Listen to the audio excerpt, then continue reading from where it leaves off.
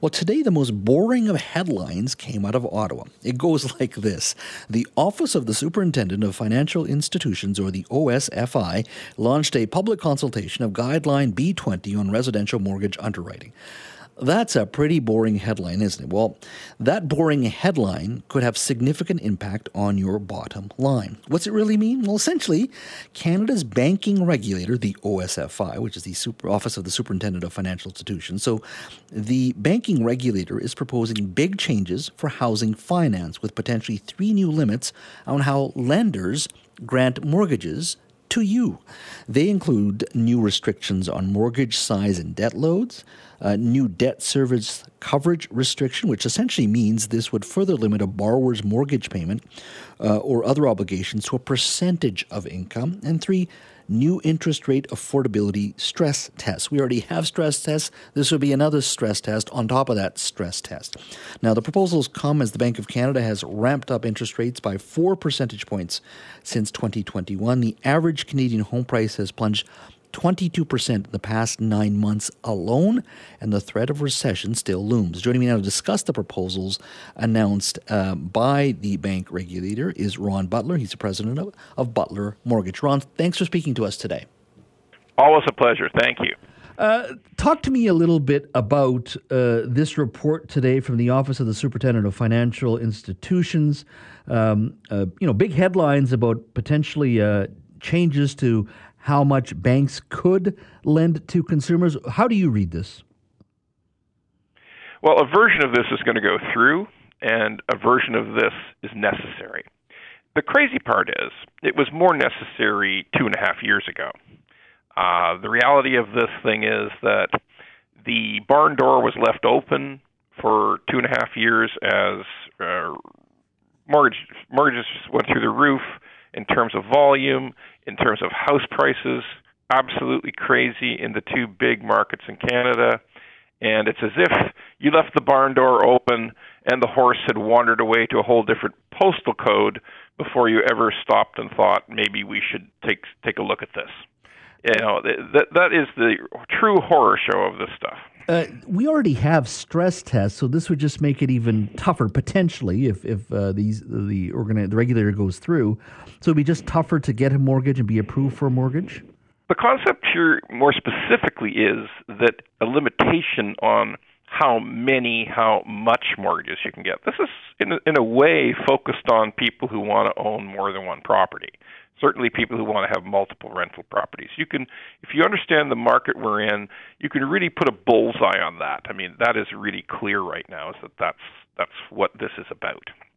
Again, we won't have a full answer for a few months, but that appears to be the direction. And how do you think, who's going to have the influence at this broader conversation that we're seeing with the regulator? It's a discussion at this point, a hearing. How will this be decided? Does the regulator decide, or is this going to be banks going to play have influence in regards to what the final outcome would look like in regards to policy? There's no question that the biggest influencers on the bank regulator are the big 5 banks. I mean, that's just the truth. Don't get me wrong, the regulator will reach decisions that the banks don't always agree with. But in terms of who does the regulator listen to, those big 5 banks are the biggest players at the table. There's no question. Mm-hmm.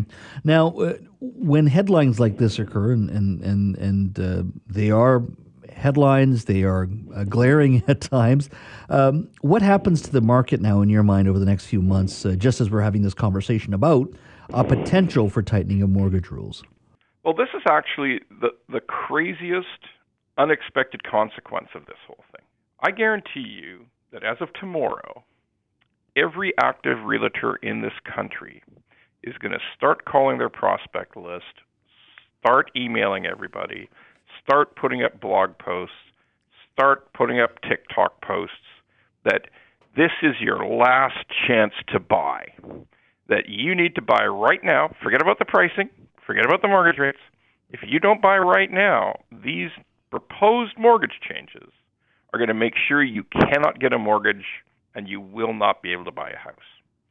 I mean, it's not going to be as direct as that, although a few will be. A few will be absolutely just that direct. Buy now or you're out of luck forever. You're going to see that from some realtors.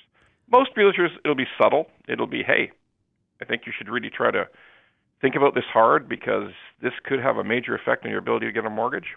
But if you think about it, it's the disconnect that we have in Ottawa. You know, you've got a Department of Finance that should really be concerned about these high rates for Canadians, high mortgage rates, the difficulty some people are having to pay their mortgage, and also still very, very high prices. Some of the highest prices for houses in the entire English-speaking world, or any part of the world. I mean, this is literally some of the highest prices in Vancouver and Toronto that exist anywhere. And yet, the Department of Finance, which is supposed to, in fact, oversee the bank regulator is supposed to be independent, but there's got to be a little bit of communication back and forth. What's going to happen right now is the bank regulator, rightly or wrongly, I think the regulations are probably going to be better, but still, this is going to have a big push to buy now or you're never going to get a house again at quite possibly the worst possible time when mortgage rates are at their very top and house prices are still very, very high. So an unintended consequence of a kind of disorganized operation out of Ottawa. Has the regulator failed? As you said, the barn door has been left open for a couple of years now.